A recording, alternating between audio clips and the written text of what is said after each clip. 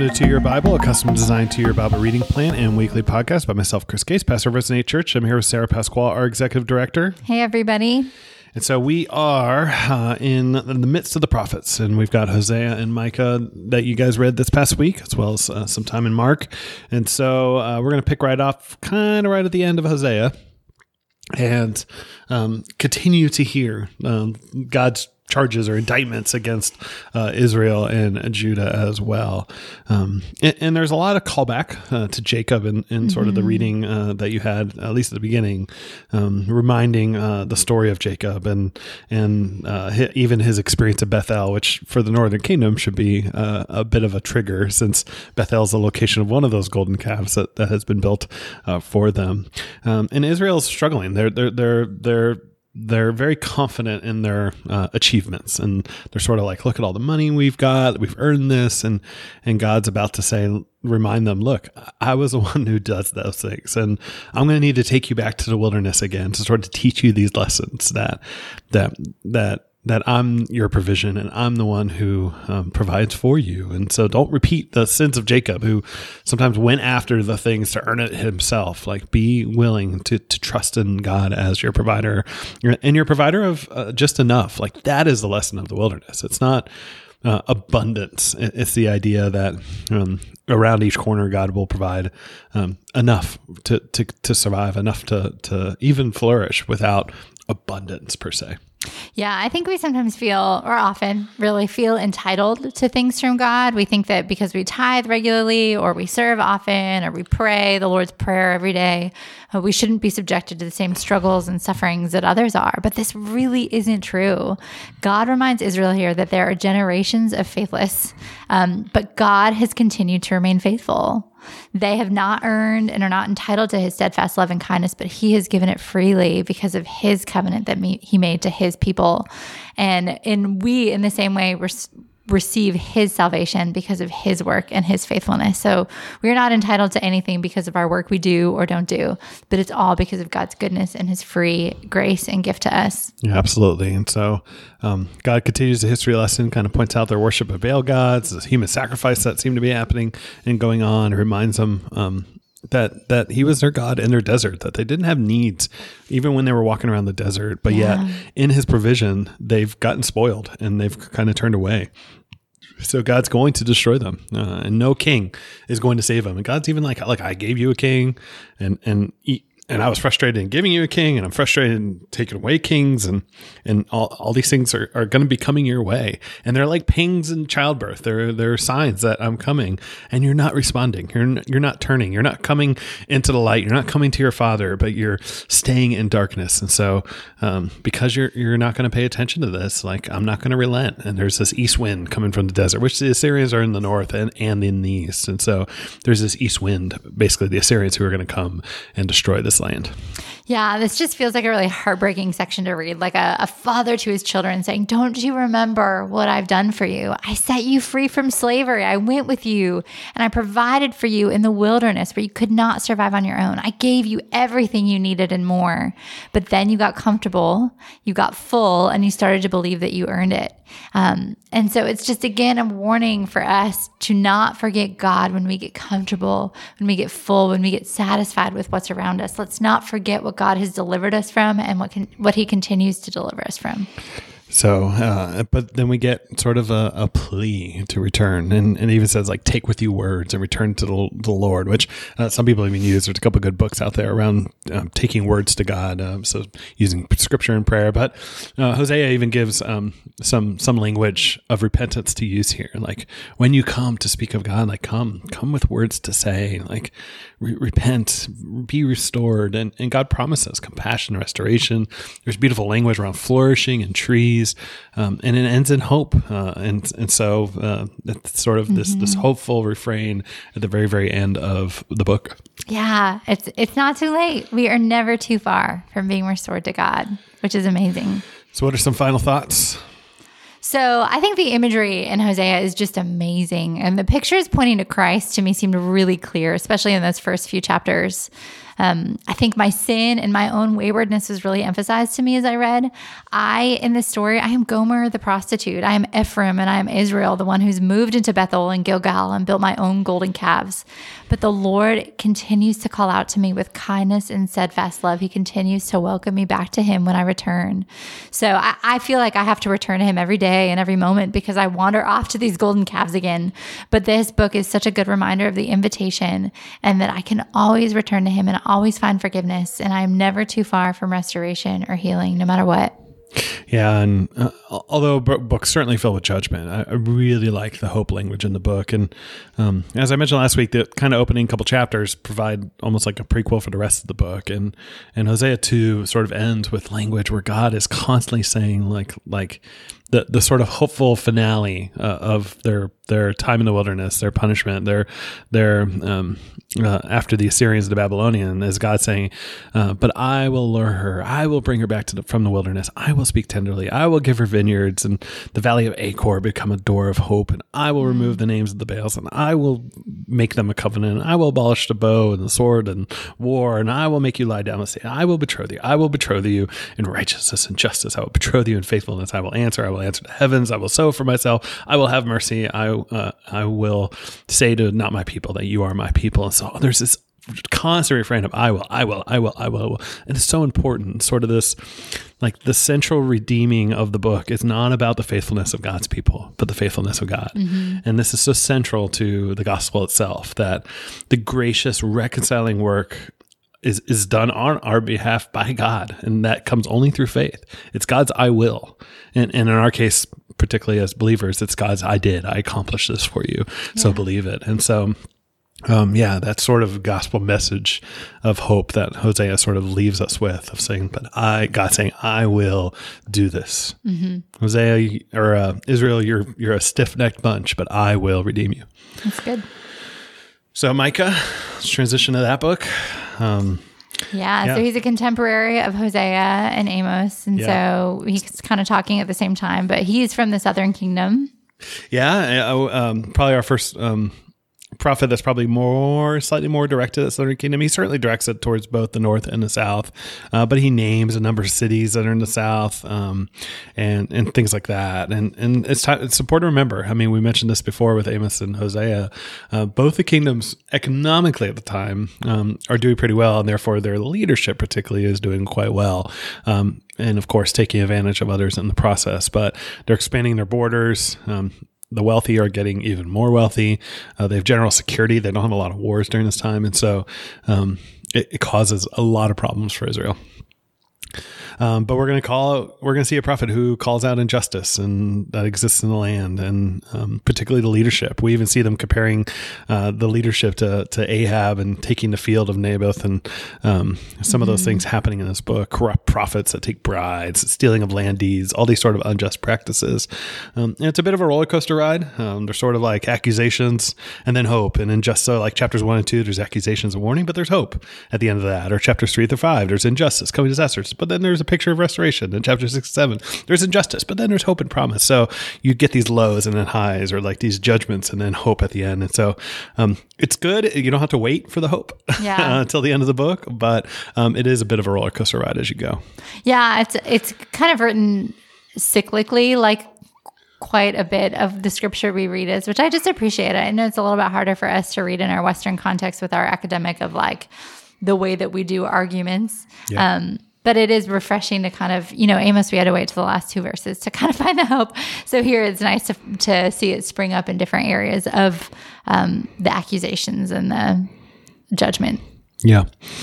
And so it starts with direct accusations against sort of their idolatry and their struggles, and even speaking that Samaria will fall. And it does historically. I mean, we'll get there in our histories, but the northern kingdom certainly does fall. And there's warnings given to the southern kingdom as part of this book too.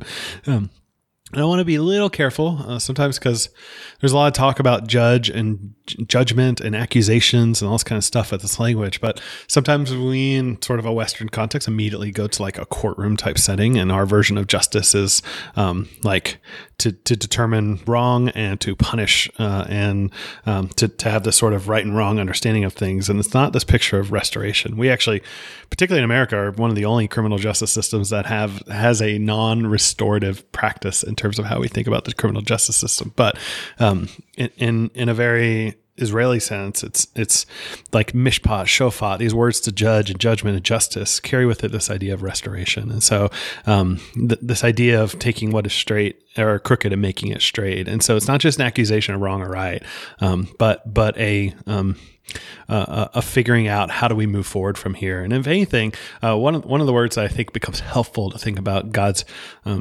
judgment and justice in the midst of these kind of moments, it's actually the idea of governing, as if God's coming in to govern his people correctly. Like they've been misgoverned themselves for whatever reason, and God is coming in to rightly govern his people. And so, and that may involve punishment, it may involve things like that, but sometimes the words related to judgment and justice and righteousness are broader than our sometimes very legal understanding about them.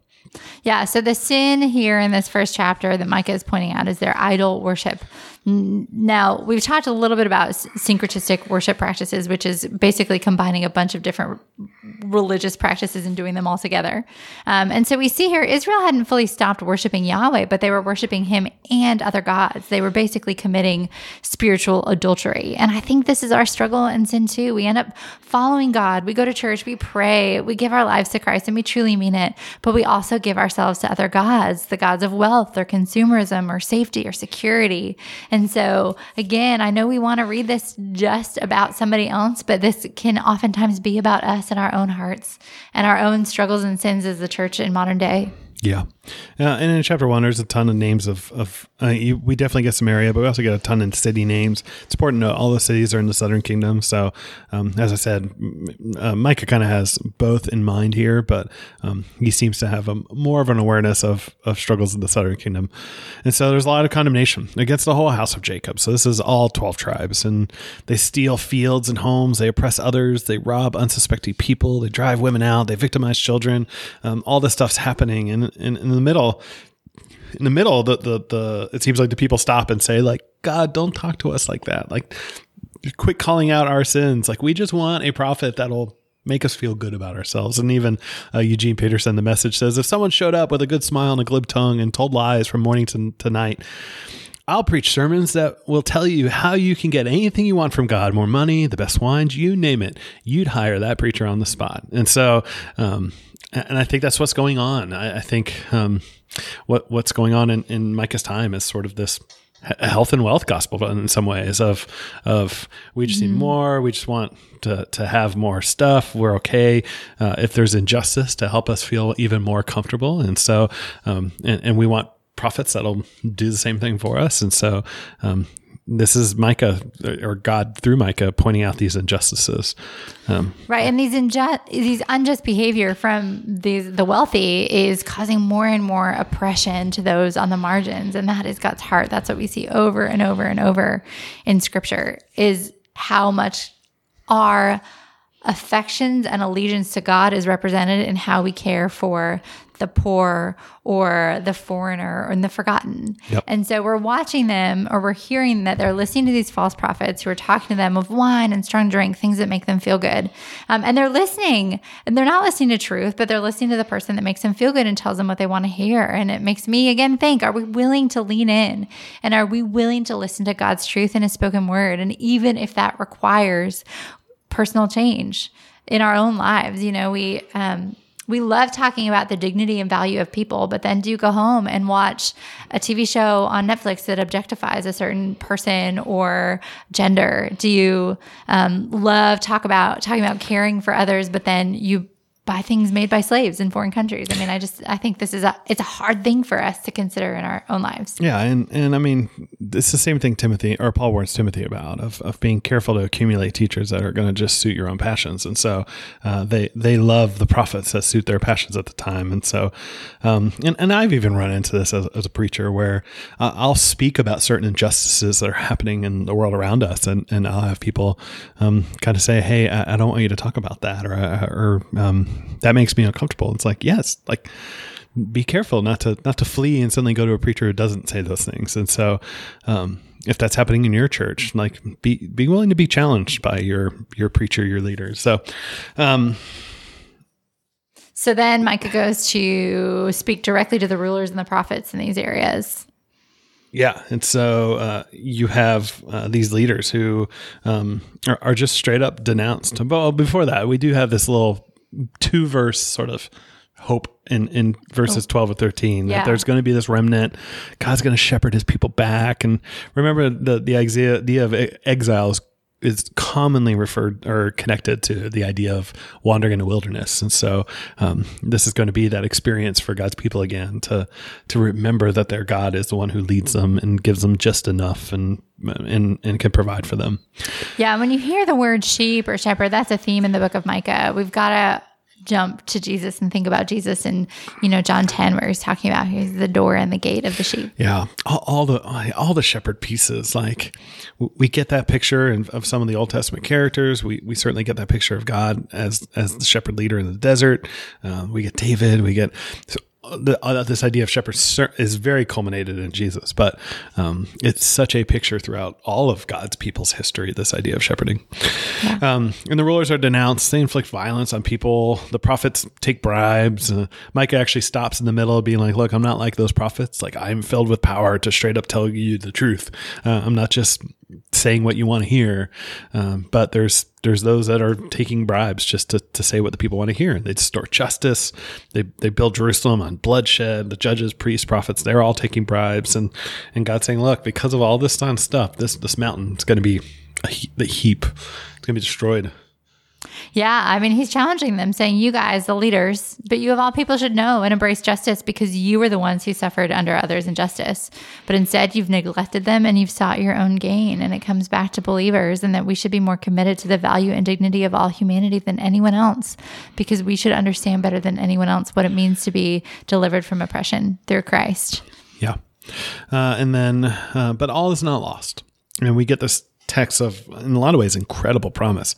Sometimes there's prophecies that are going to come to fruition when Israel returns, or they came to fruition in Jesus' time. But then there's some that are like still TBD. They're still in the future in terms of exactly when they'll come. And so some of these in this section have come to pass in some ways. So like the nations are going to be impacted by the teaching of God, and God's justice and judgments will be used in decision-making far away. And so that has happened. We have nations all over this world now impacted by Yahweh's teaching and how God's judgments play out. But there's also these pictures of shalom and the garden that are in there that are also kind of left off. And we're not quite there yet. Like, we haven't seen people totally beat swords into plowshares and spears into pruning hooks and learn war no more. And so that picture, that shalom picture, where people will sit underneath their tree, like this idea of the garden almost being brought out by Micah, we're not quite there yet. And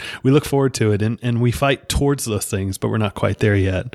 It's important to remember, because God also will say, like, but I'm going to preserve this remnant, and it's going to include the hurt, the broken, the marginalized, the despised, the rejected, those who have been cast off, those who are lame.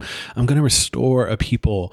And it's not because I'm going to raise up a military with might and power and all those kind of things. Like, this is my kingdom, and it's going to be restored through those kind of people, which reminds me a whole lot of Jesus and how Jesus acts during his time too. Yeah, this hope feels all the more stronger as we read through it, because we have spent so much time kind of dwelling and reflecting on the darkness and the brokenness. And so this shalom, this time of peace, this time when we walk in the name of the Lord our God forever and ever, just stirs my affections for God and stirs my longings to be with him. And then we get a pretty famous Christmas passage out of Micah of one who's going to be born out of Bethlehem. And it absolutely certainly is about Jesus. But I also want to remember the context here and how maybe Micah's crowd and ultimately the Israelites from this point on think about this and interpret this, because I don't want to miss the context, because I think that actually helps shed light on the gospel writers connecting this to Jesus as well. And so if Micah is in talking and saying like, look, like there's this king who's going to come from Bethlehem, like in their minds, that's David, and it's rightfully so. That has been the king who has come from this little podunk town in the middle of nowhere, this tiny little town of maybe like 10 to 15 families that David has come from. And so he comes from this tiny insignificant town. And what was the lesson taught of God anointing David as compared to the choosing of Saul by the people? And Saul was the king who was fit for the part. He was tall, he had battle experience, he fit the mold. And David was from tiny little Bethlehem. He's the youngest brother, kind of runt of the group of eight of his family, and least likely to fit the role of king. And so I think Micah, what he's doing is he's reminding him, look, there's a coming attack, but you need to remember how God's story works. Like, Israel, you don't grow powerful through more wealth or more boundaries and an army and all these kind of stuff, because that's kind of what they're struggling with right now, is becoming this empire, this strong and mighty empire. And God's reminding him, like, look, like out of Bethlehem come your rulers. And so it's going to be like that again. And out of the smallness and weakness comes God's strength. Out of being last comes being first. It's the upside down nature of the kingdom. And so even the language eventually of 7 shepherds and 8 princes, like David had 7 older brothers who also were shepherds, even though they were fighting at the time, and a whole family, this royal family becomes 8 in a way. And so like there's Davidic imagery going on, but I think there's definitely that tie-in to the lesson of the upside downness of how God works compared to what the people at the time in the Southern Kingdom and the Northern Kingdom were really focused on. Yeah, it's really beneficial to be reading this right now as we're also studying the life of Jesus in the book of Mark, because it helps us to understand a little bit more of what the disciples or others were thinking about Jesus being the Messiah, if they were imagining the Messiah to be a ruler or a king. But I also just really appreciate reading this in the context that you talked about, Chris, and also the context of the fact that this is pointing towards a future Messiah, and that the judge of Israel will come from Bethlehem. He will come from humble beginnings and deliver us in ways that we couldn't have imagined. Yeah, I mean, we certainly saw in Mark this week this sort of picture of upside downness. And we get a reminder that this remnant will be delivered. Now, there's differences of opinion on exactly how future-oriented this is, or how much this was fulfilled even immediately. I tend to be in the more immediate camp, but I understand not everybody agrees on that. But we will see as we read the history that the Northern Kingdom certainly falls, but the Southern Kingdom doesn't, at least not by the Assyrians. Eventually the Babylonians will come in and take care of them. But immediately the Southern Kingdom kind of holds up in Jerusalem within the walls, and Hezekiah as a king helped lead this whole revival of repentance and stuff like that. And so the language here, I think, actually ties into that, where they're surrounded on all sides. They're like this young lion surrounded on all sides, or this lion where the beasts of the forest are all around them in the midst of the people. And so, and there's things being torn down, there's things being destroyed, but at the end of the day, they end up becoming victorious. And that's what happens in the Southern Kingdom. They ultimately defeat the Assyrians. The Assyrians eventually retreat. And so I think this picture is certainly immediate, but it also is future. So sometimes we think like the prophet said things and Israel just ignored them, but the Southern Kingdom actually initially listens to the prophets and repents. And so we're going to see that as we read the histories, but I think this is pointing in that direction. Yeah, sounds good. New Testament, Jesus heals a blind man at Bethsaida. It's important to remember, I know with week break, sometimes we lose touch with what we just read. Jesus just said to his disciples, just a few verses before this, having eyes do you not see, and having ears do you not hear. And I wonder if this healing placed here by Mark could be sort of this physical picture of the spiritual lesson that he just asked the disciples about, and actually will unpack in the next few chapters, this sort of constant misunderstanding of what it really means to follow Jesus, who Jesus really is, all those kind of things, because we're going to see a pattern of three times this 3 times repeated pattern of Jesus predicting his death, his disciples misunderstanding the nature of true discipleship, and then Jesus will teach the true discipleship is costly and involves suffering. And so could it be a physical picture of the spiritual lesson of like, you see Jesus, but you don't truly understand what Jesus is really all about? Yeah, I love how all of what Jesus does, or I would say all of it, but maybe almost all of it, has some sort of object lesson or significance or meaning just beyond what we're practically literally reading there. And this here is definitely pointing out, and we're about to see it pointed out a lot, that the disciples don't get it yet. Yeah. And Peter becomes the first object lesson there about that, because, there's the initial question, which I think is like the most important question the gospel writers sometimes ask in their gospels of, who do you say Jesus is? Like that's the goal, is to challenge it, to present who Jesus is. And so they even ask, what does the world think? And some are like, well, he's like some kind of prophet, maybe like Elijah, maybe like some of the other prophets, which, you want an example of a blurry tree, that's it. Yes, he's a prophet, but there's so much more than that. And then the disciples answer, and Peter certainly is quick to answer and says, you're the Messiah, or the anointed one, or Christ, depending on your translation. And so in the context, it's Peter thinking like, you are that king that has been promised. And it's important even that it's mentioned in the region of Caesarea Philippi. Like, this is where there wasn't a lot of Caesar worship in Israel, but this was one of the towns. That's why it even has a Greek name. And so it's named after Caesar. And there was a Caesar temple like right there. And so I love that this is where Peter goes, no, you're the king. Like, Caesar is not the king, you're the king. And so, yeah.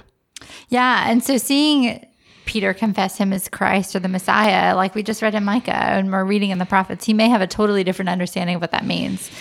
Peter doesn't fully get who Jesus is yet, and he doesn't get how Jesus is going to live out his role as Messiah. And I think this should give us hope and comfort, even in that we are in process in being sanctified and understanding God. So if you've been a Christian for a while, you may look back and be like, I can't believe I didn't get that, or I misunderstood that, or I didn't even know about that. But this is the process of learning to be like Christ and knowing him more and more through our study and our experience with him. Yeah. Yeah. That framework is about the Messiah is important. Like they thought one would come to restore Israel as a great nation, to rule and reign with justice, one that will kill their enemies, not be killed by Israel's enemies, and one that will reign and not die. And so this is backwards when Jesus kind of turns the corner here in Mark and makes a statement that's sort of a shock to the system of the fact that he's gonna suffer and die. And so no wonder Peter is sort of like, yeah, I think you got this wrong, Jesus. And so, right. And Jesus's response is essentially like, you're not thinking like the kingdom of God. You're thinking like everybody else in the world thinks.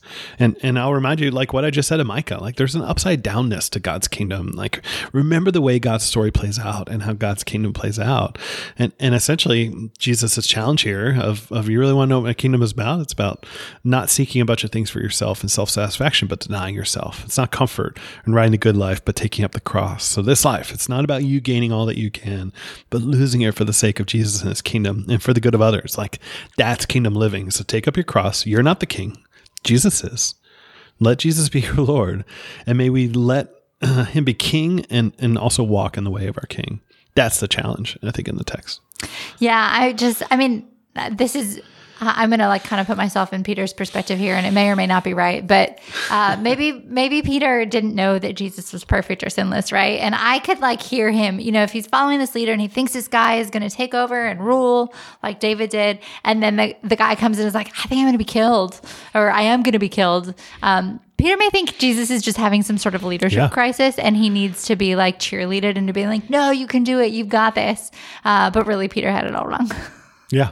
Yeah. I mean, at some point, there's reason that Peter might even think that Jesus might be thinking that way, because like, who are they? Like, they're this powerless band of misfits, like in the north. Like, the Sadducees hold all the power down in Jerusalem. The Pharisees hold a ton of power up in the north. And so, the expectation is, well, probably someone's going to kill me about this. And so, and Peter's like, well, Jesus is just doubting. Right. You can do it. I'm going to encourage him. Yeah. Yeah. I'm in your corner, and Jesus. Is like, you got this. No, Peter, you've got it wrong. Yeah. You're super wrong. And then we transition to the Transfiguration story, which we've already covered twice now. But this one's the lightest focused on the details because of Mark, just the way Mark tells his stories. But we had the same characters representative of the Torah and Moses, and certainly the prophets, the Nevi'im and Elijah there. And even more fitting that Moses has pointed to Jesus, the prophets have pointed to Jesus, and now God himself is the one who speaks and says, listen to him. And I love that. It's coming right on the heels of probably what Jesus' hardest teaching and most, for the people at the time, probably the most hard to accept and understand teaching is that God shows up and says, listen up, like listen to what he is saying. And yet they leave and they're kind of struggling with their eschatology. It's like, but wasn't Elijah was supposed to come first? And Jesus is kind of clear. Yeah, he did. Like, he doesn't name John the Baptist here, but he kind of clearly implies it. And he's sort of like, guess what they did to him? And if anything, it might be a further teaching. Like, yes, this John the Baptist was here. He's one of my people. He was my precursor. And guess what? He suffered and died too. And so all this teaching about suffering and death, it's just going to be part of it. Yeah. And it's a lot for Peter to take in if you think about that, like him confessing Jesus as Messiah, him getting rebuked by Jesus, and then seeing Jesus in his glory. Yeah. And then we move to a story with a boy with an unclean spirit. And as Sarah just said, like, sometimes we're in process and we don't see things clearly. And I think I'm still there with this story. And I've even said on the previous podcast, like, I think there might be a connection related to Mount Sinai and the golden calf. And I'm starting to see a few of those more strains. So it might be a little bit of a reach, but there's definitely some parallels of language. Like, Moses burns the golden calf and this boy gets cast into the fire. And Moses grinds the calf into powder and the boy grinds his teeth and wastes away. Like, Moses scatters and flings the powder on water, and the boy casts himself into water. The demon violently flings the boy. Moses makes the children of Israel drink the powder. This boy has like foaming at the mouth. Like, Moses takes hold of the two tablets and dashes them down, as the Septuagint reads. And this demon, whenever it seizes him, dashes the boy down. Same language. And so there's a lot of parallels in language. And so what could that mean? That becomes a little bit harder. Like, could it be in the story that like the father is analogous in some ways maybe to God, or Israel's related to the son? Like, there's the sick son from childhood. Like, even back at Sinai, like, Israel in their birth days, like their youngest days, were still showing struggles, and no one can exorcise Israel. No one can really drive out the sin, the brokenness, and all those kind of things. And Jesus is coming and saying, like, look, like I can do that. And it's interesting, even in that golden calf story, before and after the golden calf story, Moses has sort of this intercession moment to plead for Israel before God. And here Jesus teaches about his death and resurrection in those same spots, if we were to parallel those stories. And so could it be Jesus going like, look, like, my intercession on your behalf is my death and my resurrection. And the question is, do you believe it? Like, because unbelief is definitely the theme throughout this text too. And so the father struggles to believe, the disciples struggle to believe that Jesus is the one who can actually finally bring true healing. And so it's as if the physical healing of his son lies the mystery of this man and the disciples' own healing, the spiritual healing and restoration that will come through Christ. And so it becomes an interesting parallel. I'm still trying to put it together. I don't know that I'm kind of on board with it yet, but it's still better than the notes I had, which were like, I'm confused.